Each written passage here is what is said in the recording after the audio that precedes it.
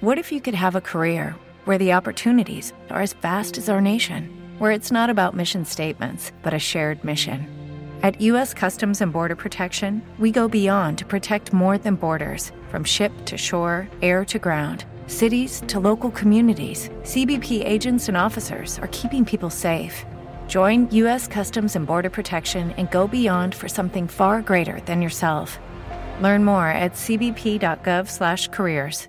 Hello, it is Ryan, and I was on a flight the other day playing one of my favorite social spin slot games on ChumbaCasino.com. I looked over at the person sitting next to me, and you know what they were doing? They were also playing Chumba Casino. Coincidence? I think not. Everybody's loving having fun with it. Chumba Casino is home to hundreds of casino-style games that you can play for free anytime, anywhere, even at 30,000 feet. So sign up now at ChumbaCasino.com to claim your free welcome bonus. That's ChumbaCasino.com and live the Chumba life. No purchase necessary. VGW. Void where prohibited by law. See terms and conditions. 18+.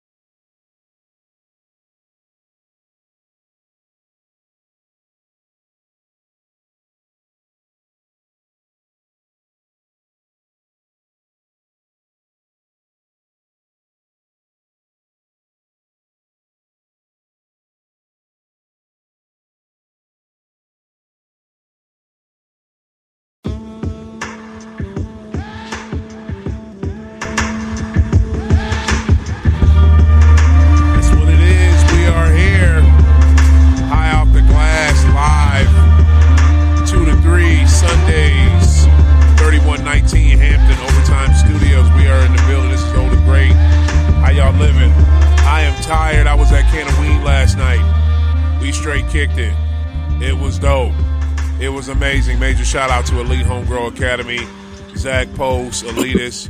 They did their thing. It was dope yet again, man. How's everybody doing out there today? We have a great guest in the building today. This brother has been doing things in media here in St. Louis, in Atlanta, in different parts of the country for a while. We're getting his audio up and going. Everybody, I want everyone to give a round of applause for Palmer Alexander, everybody. Palmer Alexander. Palmer, how you doing, What up, brother? What's up? Even though you're supposed to be down here, I don't know why you not. Yeah. we'll save that for off air because I sure wanted you in the building. But good to see you, man. Thank you for making the time. How you living? I'm living good. I'm above ground. I'm dried off now. You know, trust me. Don't hit me with the bus because they don't run often on Sundays. But trust and believe. I'm still pulling up in that studio. So, you know, this don't count. I mean, this counts, but it don't officially count until I pull up and sit in studio with you and bust it down. You know what I'm saying? So exactly. I just want to definitely know this ain't the last time, though. I'm definitely building your joint though, for real. No. Yes, sir. We want to see you in the building, but bro, if you're like me, you trying to recover from Canaween. I am straight out of it. I didn't go to sleep until I think like 4. Alarm woke me up today. What were your thoughts about Canaween 4, man? Another awesome event. What was your thoughts about last night? Man, I'll tell you, it was everything, man. You know, going back there, it was my third straight year doing it. I teamed up with Zach around the time Canaween 2, and he kept telling me, man, it's gonna get bigger, and it wasn't. And Canaween 3 was when I met you. You know, you was there at Media Row. Yeah, I was holding it down. I was like, oh, look at this. You know, I said, hey, they definitely doing some things. So that's how I got introduced to you. So it was just dope, man, being a part of it. And so many great people have made some more networking opportunities, and that's what it's about, though, man. So I'm grateful for how it turned out. But brother tired, man.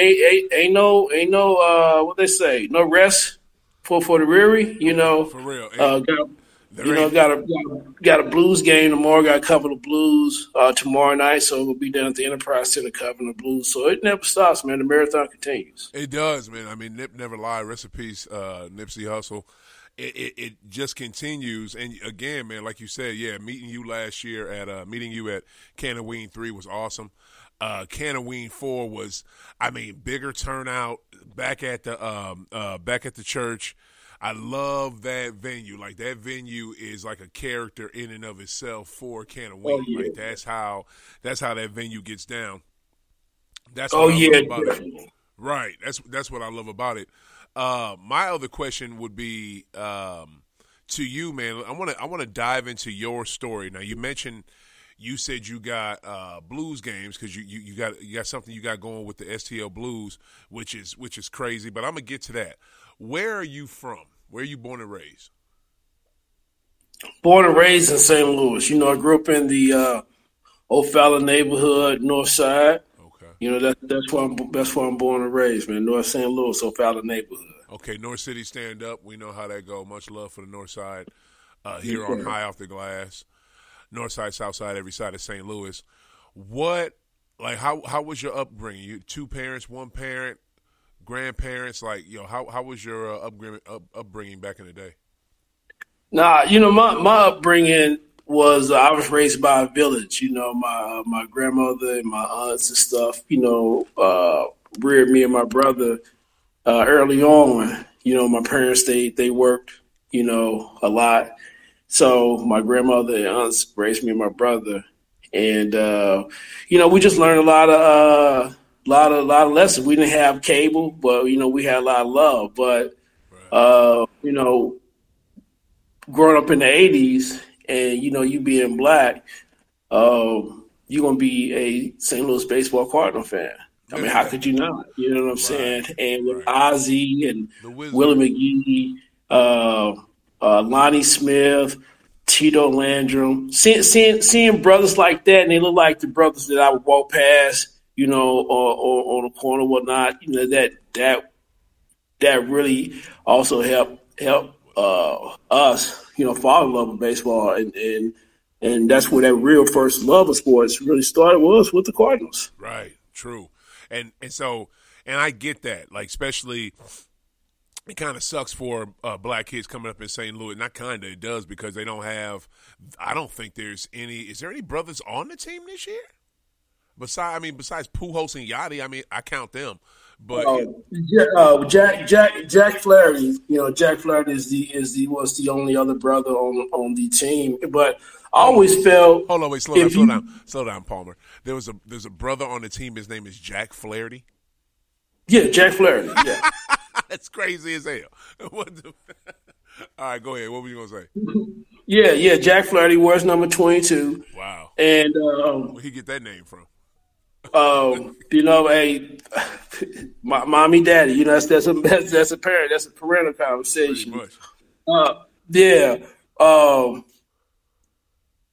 But if you, I don't know if you ever heard that term used, like how Major League Baseball invests in the Dominican Republic. Right. If Cardinals had invested in more baseball programs in the inner city, St. Louis would have been a hotbed for African American baseball players. It would have been. Yeah. No doubt about it. I mean, because we ate, drank, and slept baseball. The football Cardinals at the time, they wasn't that good. Right. And I only got to enjoy them for 8 seasons before they moved to Arizona, and we didn't have an NBA team. Right. Should have had one. Yeah, and then I ended up becoming a huge fan of the Blues as a kid. Right. So, being a black kid, there was no NBA team, gravitated towards hockey. My dad was a huge hockey fan. He listened to a lot of KMOX back in the day, and then I became a big fan of the Blues, and then look at it, I'm covering them today.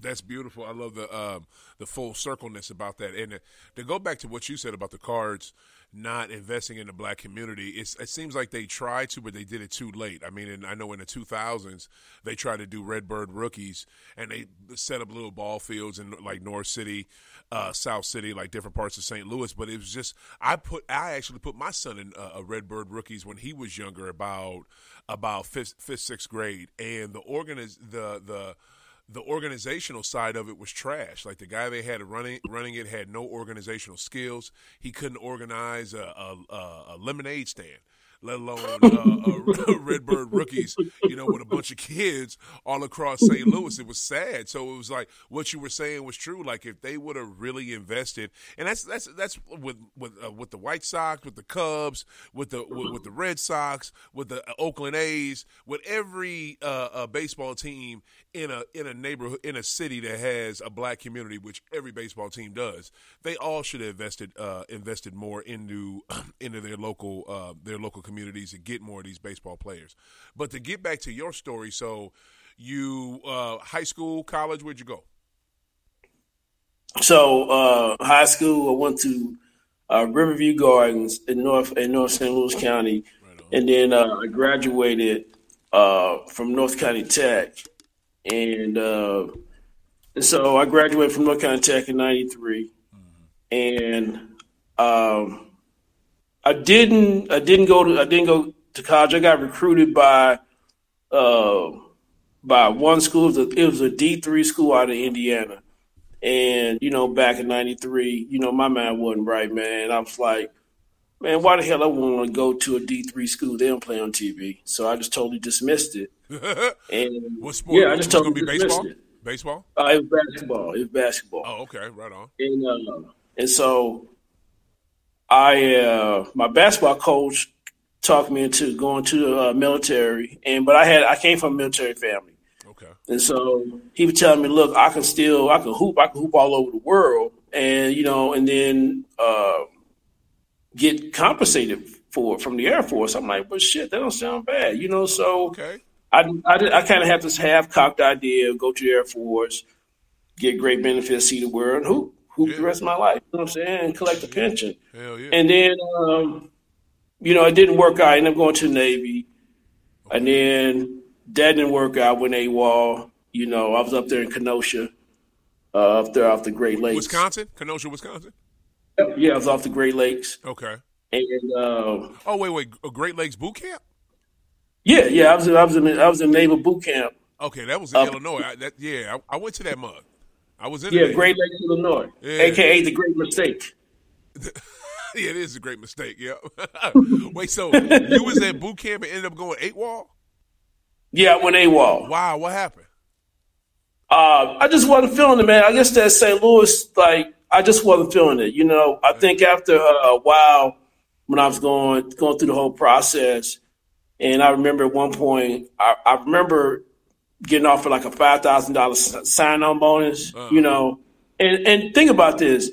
I didn't really know what I wanted to do. I just wanted to hoop, right? I wanted to get away from the streets of St. Louis because it was really bad. A lot of my friends were getting killed and shit like that. Right. And I blew off my one opportunity to go to a college. So I figured let me do this and figure it out. Right. And so when I went into the Navy, man, I went in as a mess specialist. That's the job they assigned me because I did not know I wanted to be I just wanted to hoop. Right. That's all my mind was. I figured that my way of getting out. Right. So, I did that, and I was like, well, cool. I'll give me a little sign-up bonus, right? I went to a chief petty officer.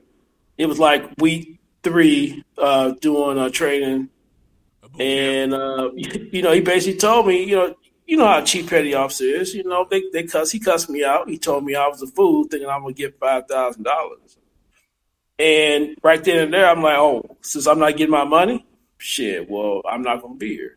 So, I move hell and high water, not to be up there. So I ended up going AWOL, had to go to Captain's Mast. They threw me in a holding cell. Yeah. They gave me, they tried to intimidate me. But, that St. Louis shit, man, that's some real stuff, man. You meet like a real St. Louis cat, and when you out of town in different environments, that St. Louis shit is something like they knew just certain levels. When you meet a real St. Louis cat, you know, man. Right. They knew, like, when I was up there, man, like, you know, come on, man. People from L.A., New York, Texas, I was the only cat out of 80 in that group that was from St. Louis in that whole camp. And they knew not after a while, like, man, we don't want to fuck with the St. Louis. Right. Okay, and walk me through it, because I joined the Navy just like you did, and I did not get a signing bonus. I wish the hell they would have offered that. So you went to week 3 of your basic training. You went to the chief petty officer. He says you wasn't getting it. So then that he said Chief Petty Officer Wild said you ain't getting shit. That's exactly what he told me. I'm like, what? But you signed it with your recruiter, right? Yeah, I signed it with my recruiter. I was like 18. Yeah. You know. Yeah. And you know, they like it's an extra sign-on bonus, but I didn't know how it broke down. I know if it was like 1,000 here, 1,000 there. They wasn't really clear. Yeah. And look, recruiters are great, man. You know, they spit their game. They tell you a whole bunch of good stuff. They told me I could eat 3 square meals a day. I could wake up whenever I felt like it. You know. What, they say whenever you felt like it? That's a lie. Yeah. I could watch cartoons on Saturday mornings and shit like that. I mean, they told me all kinds of shit. Oh, wow. They lying like a motherfucker. Okay. Yeah, because you definitely going to get 3 squares a day, but you're going to get that because they're going to run the shit out your ass and work the shit out you. Wow, that's crazy. Okay, and you know what? That chief petty officer was on some bullshit, because you probably would have got that once you completed basic training, but that's crazy. All right, so you go AWOL from there. Then you bump that. I got to get the hell out of here. What's your next move? So next move, I come back to St. Louis. Okay. Come back home, like around 94. Okay. And then I'm like, well, I still have to itch the hoop. And so since I signed the CBA, Continental Basketball Association league office used to be downtown in St. Louis. Okay. Mark Lampin, who's now president of the Jacksonville Jaguars, was the commissioner of the CBA. Okay. So one day I worked for a temp company, and I just so happened to notice that they was on the 4th floor. I go up there. I'm like, look, man, I'm interested in, you know, entering the draft. Mark Lampin told me, he said, look, kid, I don't want you to throw away all your college eligibility. Just go home and think about it, and then let me know in a couple of days. Right. My mind was already made up. I'm like, well, shit. I'm going to take a swing at it, and I entered the 1994 CBA draft. I went undrafted. I got a call from Marty Blake. You can look him up. Marty Blake is a former NBA scout. Okay. He was the first super NBA scout. Okay. This is the CBA league now. This is the CBA. Oh, wow. You know, in '94. But Marty Blake, who was the number 1 NBA scout at the time, gave me a call, and I'm sitting on my phone. I'm at 18, unknown. You know what I'm saying? I went to a small high school, and here it is. I'm talking to one of the biggest NBA scouts on the planet. And did you know how big he was at the time? Did you know? Oh, hell yeah! Because of shows like, you know, NBA Inside Stuff. I mean, I was always heavy in the sport. I knew Ahmad Rashad, Willow Bay, Hannah Storm.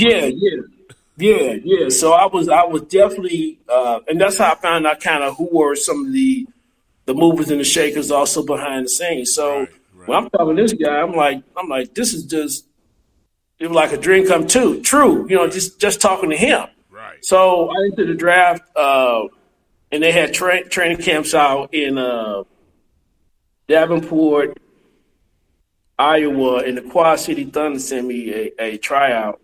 And I remember Quad City Thunder. Where were they out of? Was that Oklahoma? Where were they out of? Illinois. Was part of the 4 cities up in Illinois. I think Quad City. You know, I think they had like a team like in Springfield or Peoria or something like that. Okay. You know, I think it was Quad City. They had a team out of Yakima, Washington. They had a team out of Shreveport, Louisiana. Okay. It was I think a team out of Mexico. It was like maybe 18 at that time, like in '94. Right. And you know, it just didn't end up working out.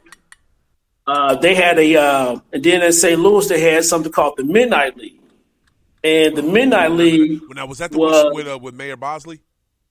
Yeah, 95. That Midnight League. Let me tell you something. Mm-hmm. That league was the who's who. I mean, in St. Louis hoops. Right. I mean, man, you have to have your shit together. You know what I'm saying? You really have to have your shit together. And so I played in that Midnight League. And just let me know how big it was. When the season was over, Mayor Bosley actually had dinner for us at City Hall. Wow. And then it is what it is. Burbage Jones came in. Who? Burbage Jones came in. Burbage Jones is the father of Mayor Tashara Jones. Oh, okay. He came in, but the crazy thing, he was the city comptroller. Okay. But he came in, but it was like days after he was on news for embezzlement. He got indicted for embezzlement, some crazy shit like that. Oh. Which shocked a lot of us when we saw him come in there. And then to top it off, Jesse Jackson was there. You know, the Reverend Jesse Jackson. Wow. So I'm like, damn, like this Midnight League, which brought a lot of brothers together, got a lot of brothers off the street. It did. You know, bringing these type of people together. But again, you know, it had some bad actors, people taking money, you know, because it was a good program, man. You know, they had a league down at the Wohl Center, and then the league was so big they had one at the Wohl Center and at the down at the Cherokee Center, right. Down on the south side. So they probably had like 30 teams at Wohl and like 20 at Cherokee. But it was great for the city. They just messed up. Talk about because when I moved here in 01, right, and when I moved here in 01, that was big. Like that was, you know, that was Midnight Run was well talked about. I had the only reason I never got to one is because my work schedule. I was working third shift, and then when I would get off my regular job second shift, I'd be tired as hell. So I never made it, which I'm still mad about because I'm a hoop head. I'm so glad that you brought this up. So glad that you even, you know, you had a basketball career. You talk about it on High Off the Glass. Appreciate you for that. What happened to, because there was always rumors, and that was one of the things that I heard, like the money got misappropriated for the event. But like talk about like the other inside stuff, why it all the way dissolved, because it was a great program, like you said. Yeah, it was a great program, but but being around St. Louis, and it's a big city, but small city mentality sometimes, and you get black people who aren't used to having power and influence, and when you get that cocktail mixed together, it may corrupt, you know. Right. And one of the guys I know, Pee Wee Leonard, was one of the instructors. He had a lot of cachet in the streets of St. Louis, and he also was a star for SLU University.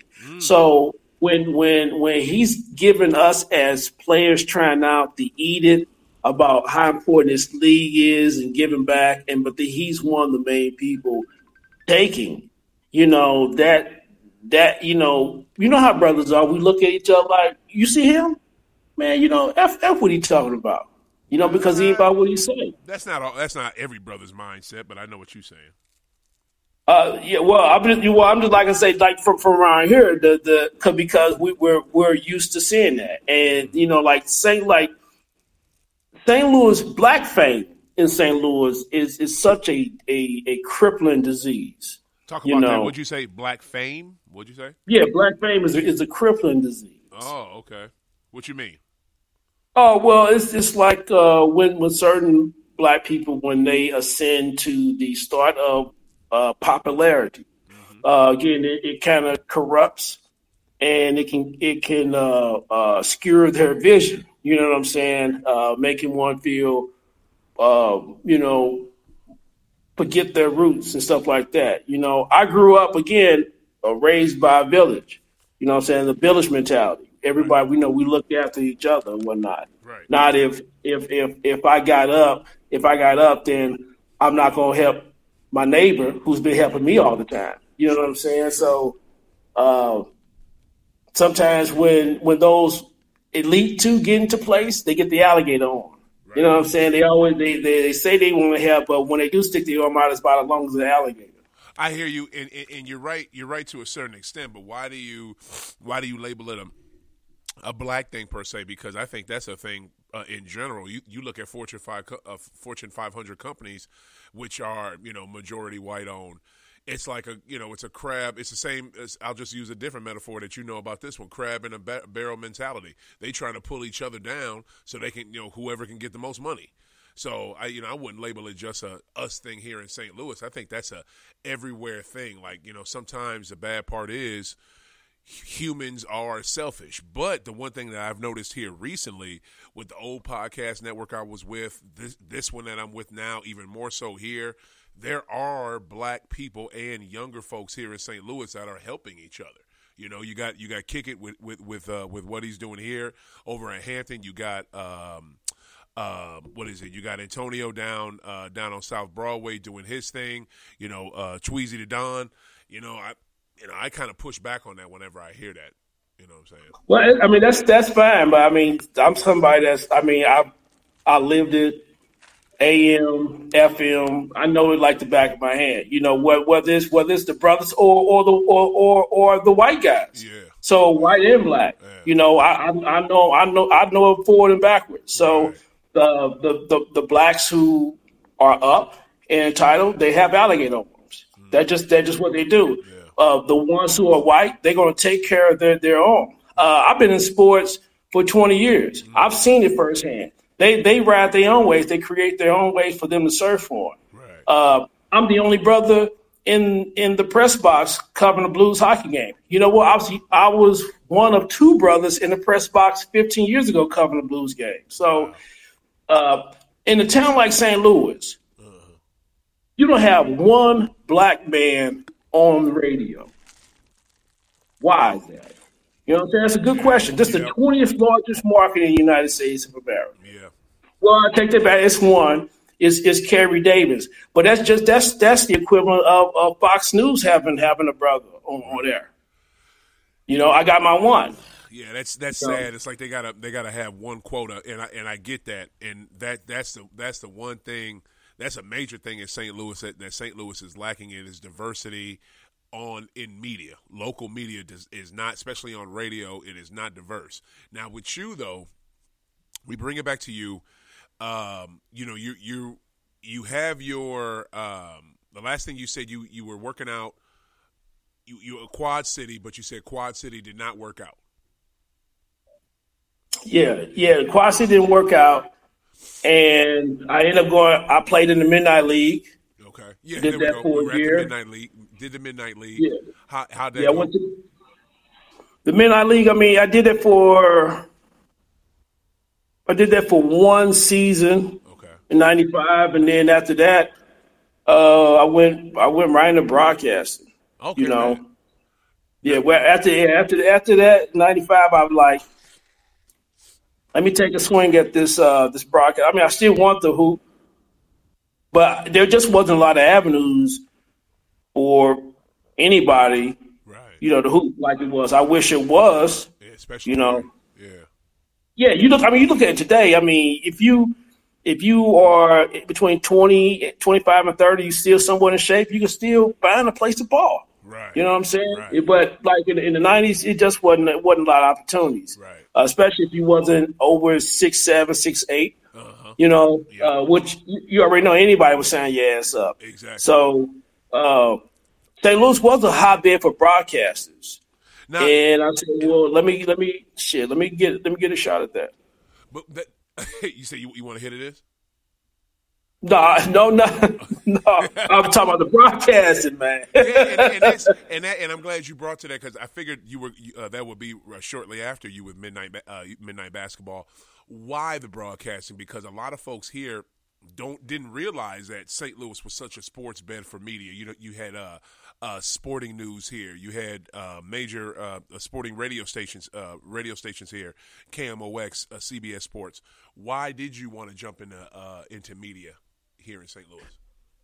Yeah, it was just all the influence that I had growing up, listening to Jack Buck, Ron Jacober, on the AM side. Jim Holder was another guy that had a lot of influence. On the FM side, it was DJ Jockenstein. It was Tony Scott, Kevin Pulley, Kevy Cab, DJ Cut, Tossin Ted, Stacey Static. So it was had a lot of influence on both sides. So always want to not even be pigeonholed with sports, I could be able to cross over, and do both, enjoy the best of both worlds, But yeah, the St. Louis, Bob Costas, so many great ones. The late Brian Burwell, right? Peace, Brian. Love Brian Burwell.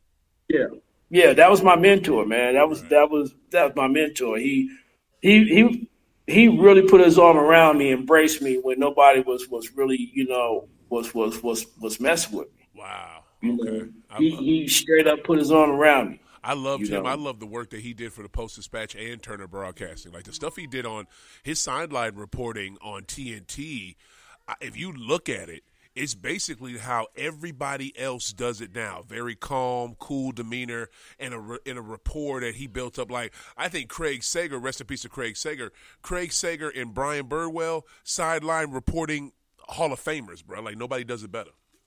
Yeah, no doubt about it. And to have someone like that to be my mentor. And let me take it back a little bit, Go ahead. 94, I'm 18. Okay. I'm cleaning airplanes at TWA. Oh, wow. And TWA was huge here. I'm crisscrossing the seatbelts, cleaning the seat out. And here it is, the USA Today. And here's Brian Burwell's face, on the cover of the USA Today. Right. And 10 years later, I got his personal cell phone number, and he's mentoring me. Oh, wow. I'm living the dream. You know what I'm saying? I mean, it may not show to everybody else, but he's taking the time out, for me. And it meant a lot to me, man, because there's a lot of guys around here that I would ask for the number for advice, and then they would give me a number to a phone they don't even answer. You know what I'm saying? So it meant a lot, for Brian to take that time out for me. So that's why I would show him the most love and respect. That's dope, man. I'm so glad that you when you got a story like that you can reflect on, you know what I'm saying, and like show like how it went from you cleaning out a plane at TWA, rest in peace TWA. You were a major part of St. Louis for so long, and then fast forward to you having him as a mentor like that. That's amazing. So okay, so you're jumping into media. You're being taught by one of the greatest right there in Mr. Burwell. You have influences, huge influence, major shout out, rest in peace, Jack Buck, to all, Stacey Static, to all these St. Louis media legends. What's the first, where do you go to first? Are you radio? Are you local TV? What are you doing? Man, basically I was just trying to crack in the radio and just trying to figure the best way about it.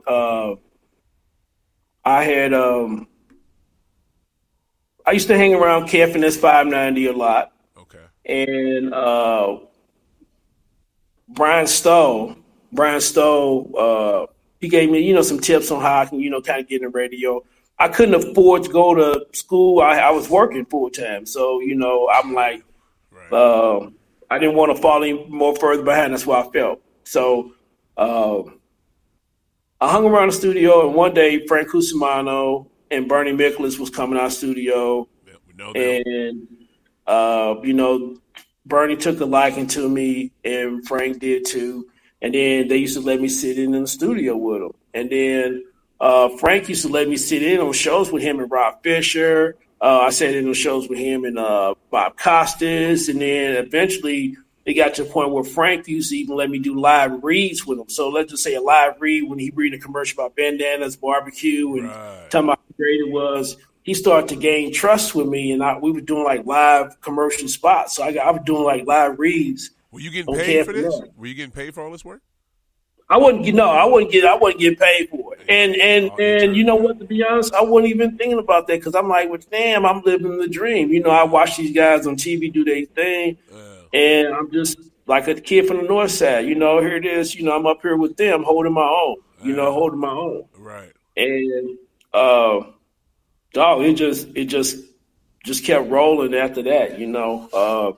Eventually, eventually getting on at New Black City in 03, get my very first show. And hey, man, it was like Hard Knocks, real life, man. You know, New Black I City. got knocked. What's New Black City? What's that? NewBlackCity.com was the internet radio station, and it was started up by Richard Onion Horton. He's a black pioneer, radio pioneer. He's a real legend of. You talking about the Onion? Yeah, Onion Horton. Yeah. Was this over there at Union and Delmar? Right there, at Delmar Union. Oh, okay. And over at Mr. Nick's building. Major shout out to Legacy and Mr. Nix, Mr. John Nix, who've been doing it in St. Louis for I don't know how long. Only reason I know about that, bro, is because I used to work at 1380 ESPN Radio up there. Really? See, I was at 1380. Harry Schroeder was over there. Okay. At the time. And what was funny was I remember taking my tape over to Harry. I had an audition tape. Right. 03. I came in there. And, Harry just kind of like patted me on the head. And I'm like, all right. Upstairs from New Black City, Onion was like, come on over here, young man. Yeah.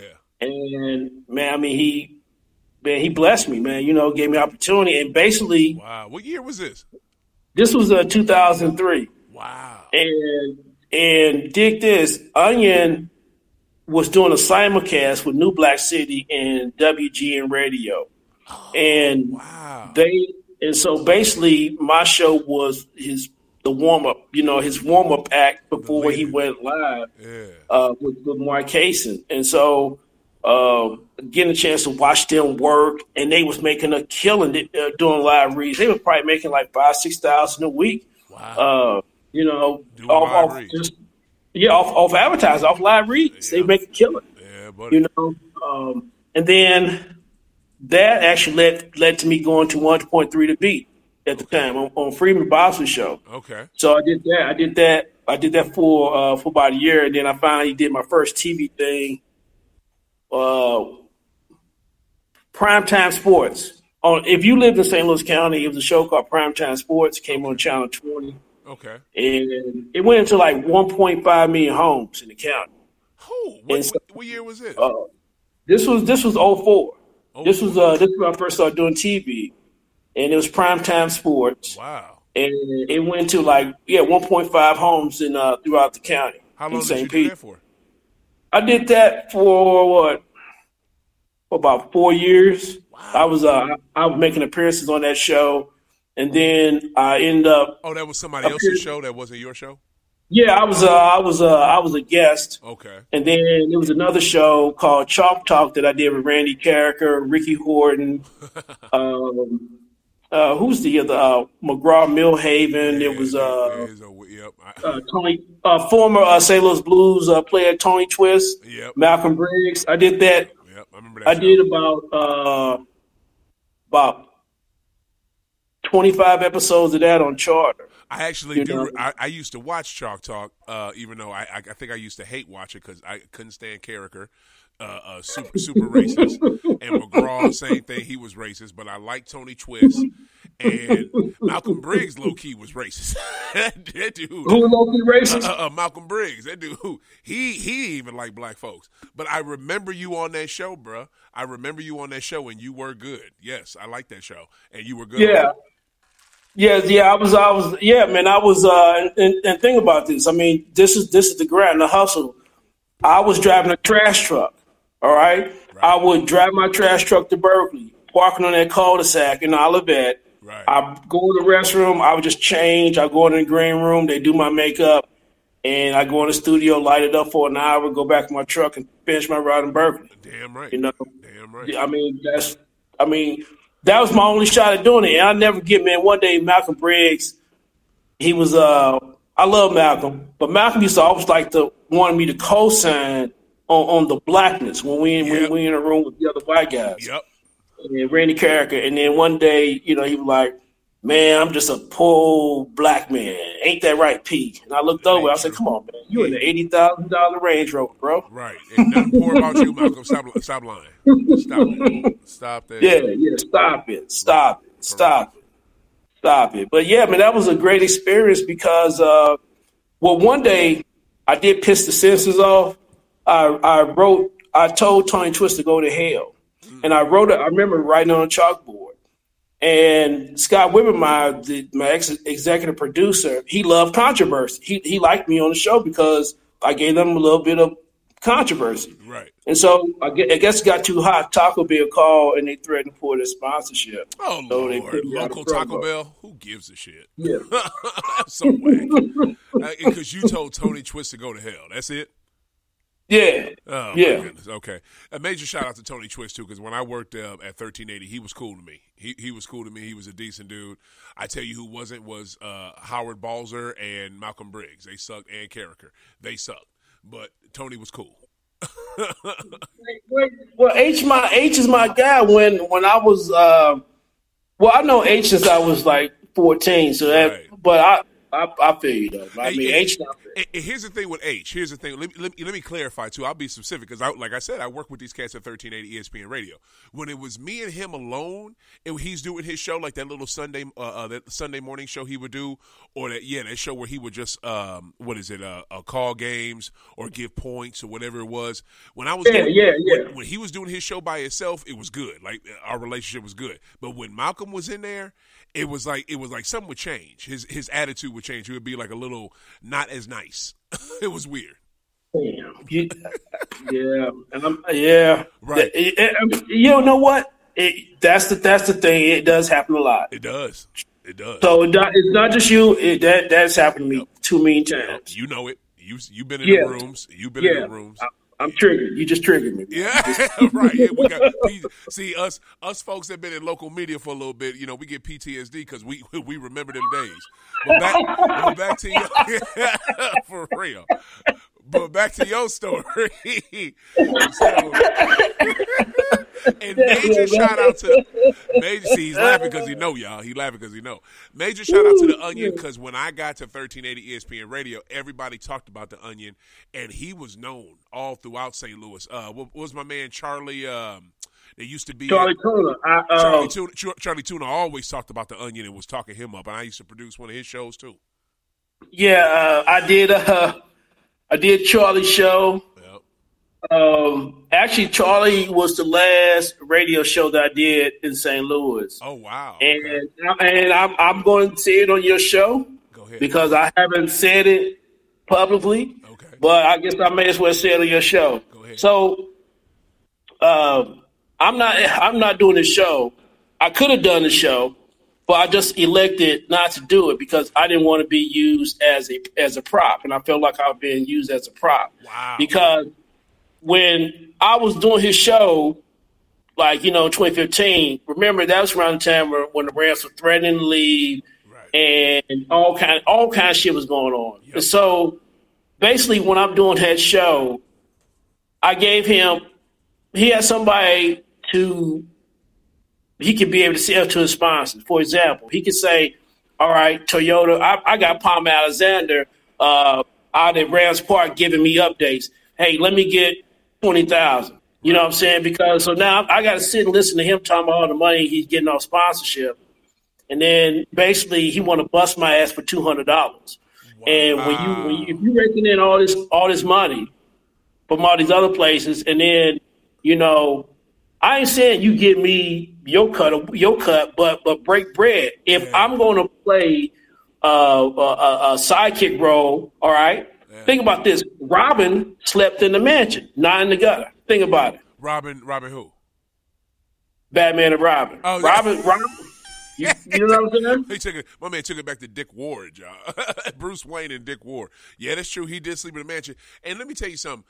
Can I tell you that I was about to interrupt you and say, okay, what are you about to say about Charlie? Is it about money? Because I knew that's where you was going with it. I mean, yeah, he was hella cheap. I mean, that's messed up. And the thing that's so jacked up about it, you bragging about how much money you're getting from sponsors, but the person that's getting you the most money, which is you, the producer, the person that's on site giving you info, or the producer producing the show, you're not breaking them off. Like, how stupid could you be? I knew you was going to say something like that. I knew it. No, and it's like, I just got tired of, he wanted me to act like I was just happy to be on the radio. I'm like, man, look, I cut my teeth. I've definitely pay my dues, so I'm not going to be happy-go-lucky just to be on radio. Right.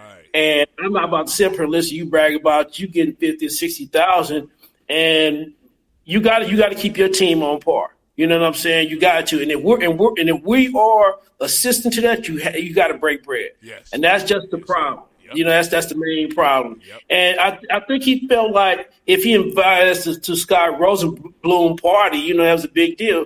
Man, I mean, who cares about that shit, man? Not me. Nobody. No, Yeah. And let Scott paying me to go. Like, who gives a shit? You know what I'm saying? Hello? I know, and we know Scott Rosenblum. He does a lot in this city. Scott, you need to come on High Off the Glass because I want to talk to you about the dispensaries you done jumped into.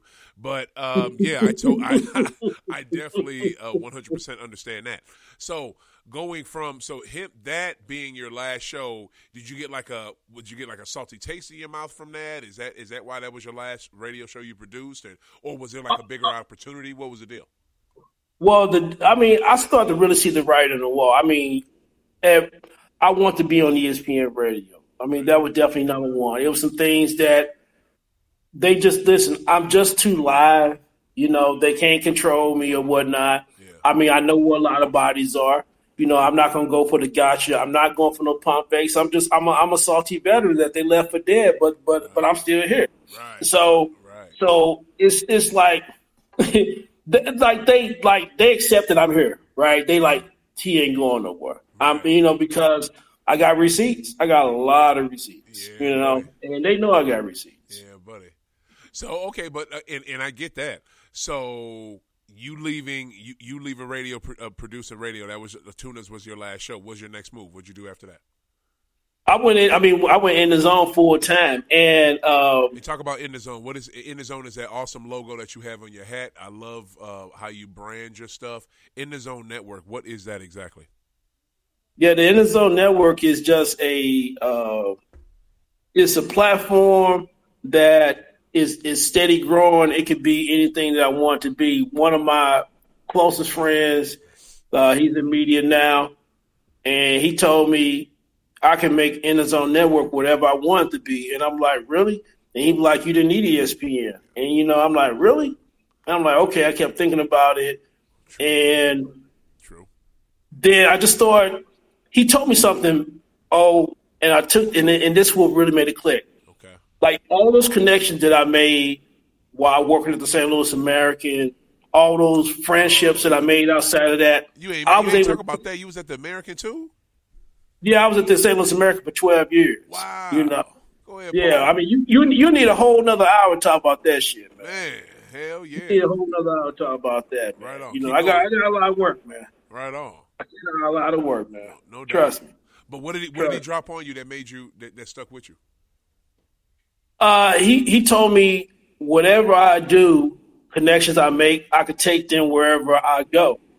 And at that time, at the American, I had a professor from George Mason University reach out to me.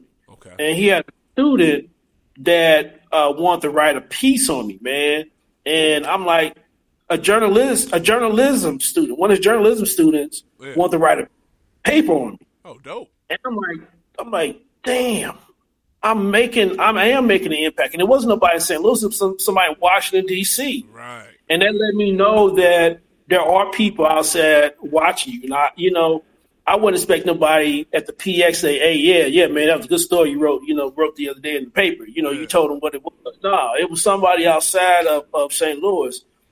And then I'm like, I made a connection. And then before I knew it, when I started doing In the Zone, I had somebody in the D.C. area that I could call to have on the show. Right. And then just started kind of, spawning out to other things because I wasn't just interviewing people in St. Louis. I was interviewing people all across the country. Exactly. And the more I did that, the more I was able to stretch the network into other places without me physically being there, creating some mystique. And I think if you're going to be in this business, you got to create some mystique.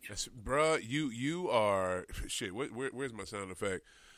you are hitting the nail on the fucking head. Like, bro, that is the truest fact. Like, I love when I do it like we're doing it right now with you with the Google Meet. That was the only good thing about the pandemic is that we were able to have conference calls, video conference calls like all these corporations do. We were able to do it as, residential people, people that we are in our homes and we could just in our studios, wherever we're at, and we could just have a video call with somebody and you could talk to folks anywhere on the planet. You know what I'm saying? That's what's so dope about it. And that's definitely something you have to do in the podcast game. You have to, talk to folks, outside of your area to make a impact like you're doing.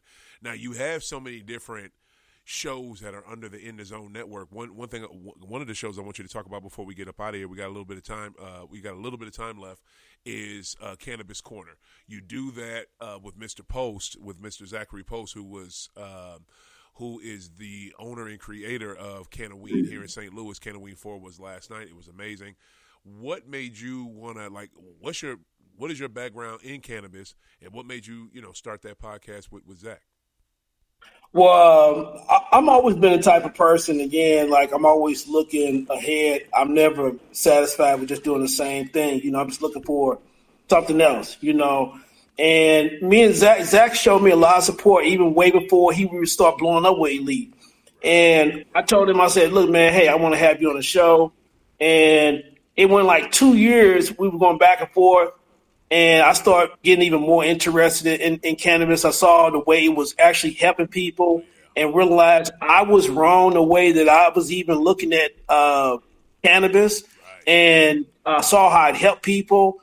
And then, later on when my grandmother was telling me she used it and I'm like, I love my grandma and she loved the Lord. Yeah. Weed ain't bad, man. It's been people demonizing. So, yes, it's all those things, man. Get a chance to educate myself.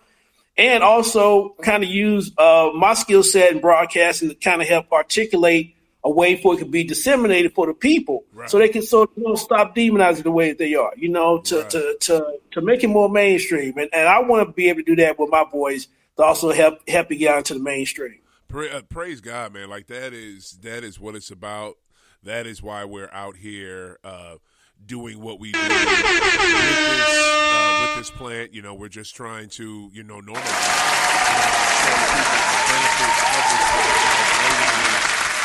all the good things that are about it, because there shouldn't be a negative stigma that is attached with something that does so much good for humans on this planet. And I guess you were one of those folks that had that bad, you were under that hypnotist of hypnotism, whatever the fuck the word is, of weed is bad, it's hard, it messes up people's lives, and it's a gateway drug. You used to believe that bullshit, huh?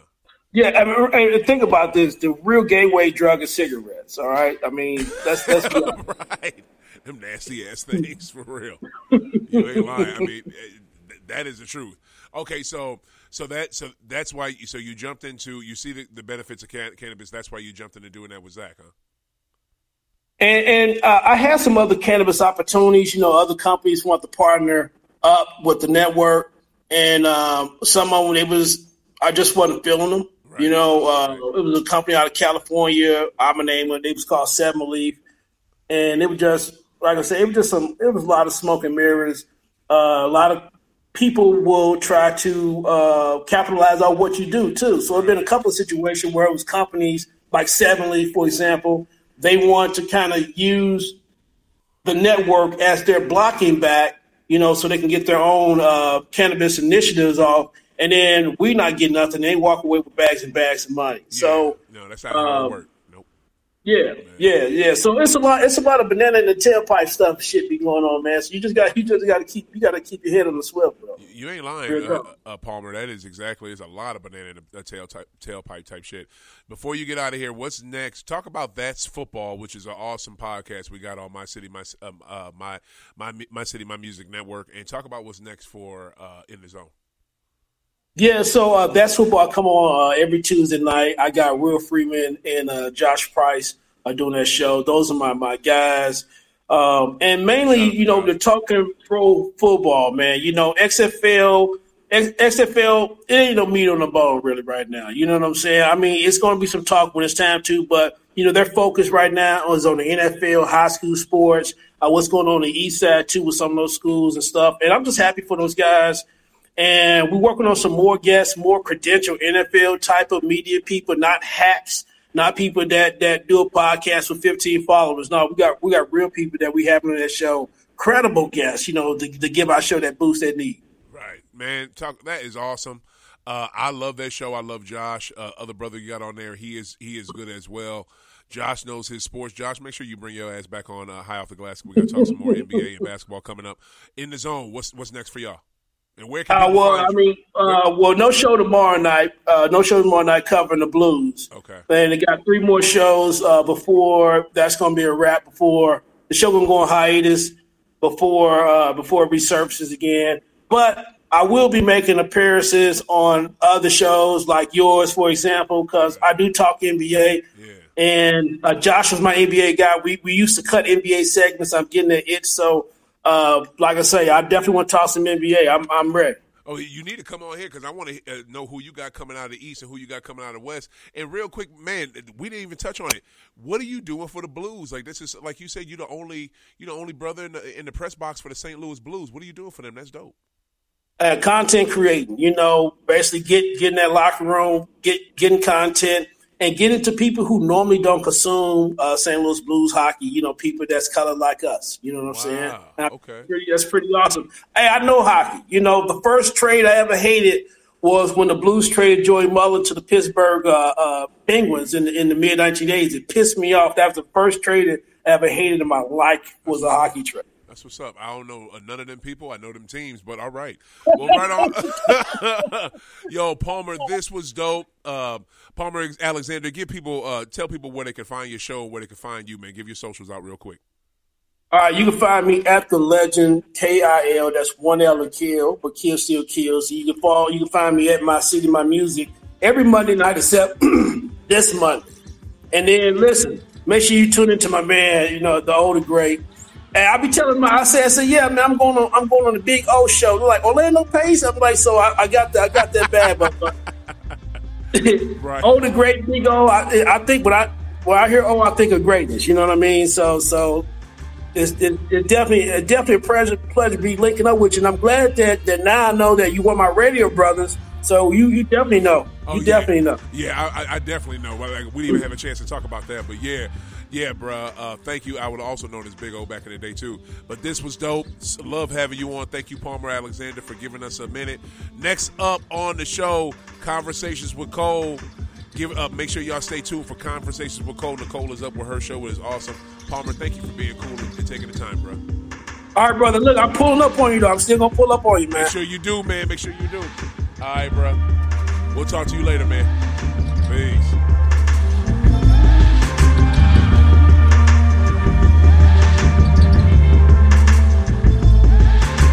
Step into the world of power, loyalty, and luck. I'm gonna make him an offer he can't refuse. With family, cannolis, and spins mean everything. Now, you wanna get mixed up in the family business. Introducing The Godfather at ChumbaCasino.com. Test your luck in the shadowy world of The Godfather slot. Someday, I will call upon you to do a service for me. Play The Godfather, now at ChumbaCasino.com. Welcome to the family. VGW Group. No purchase necessary. Void where prohibited by law. See terms and conditions. 18+.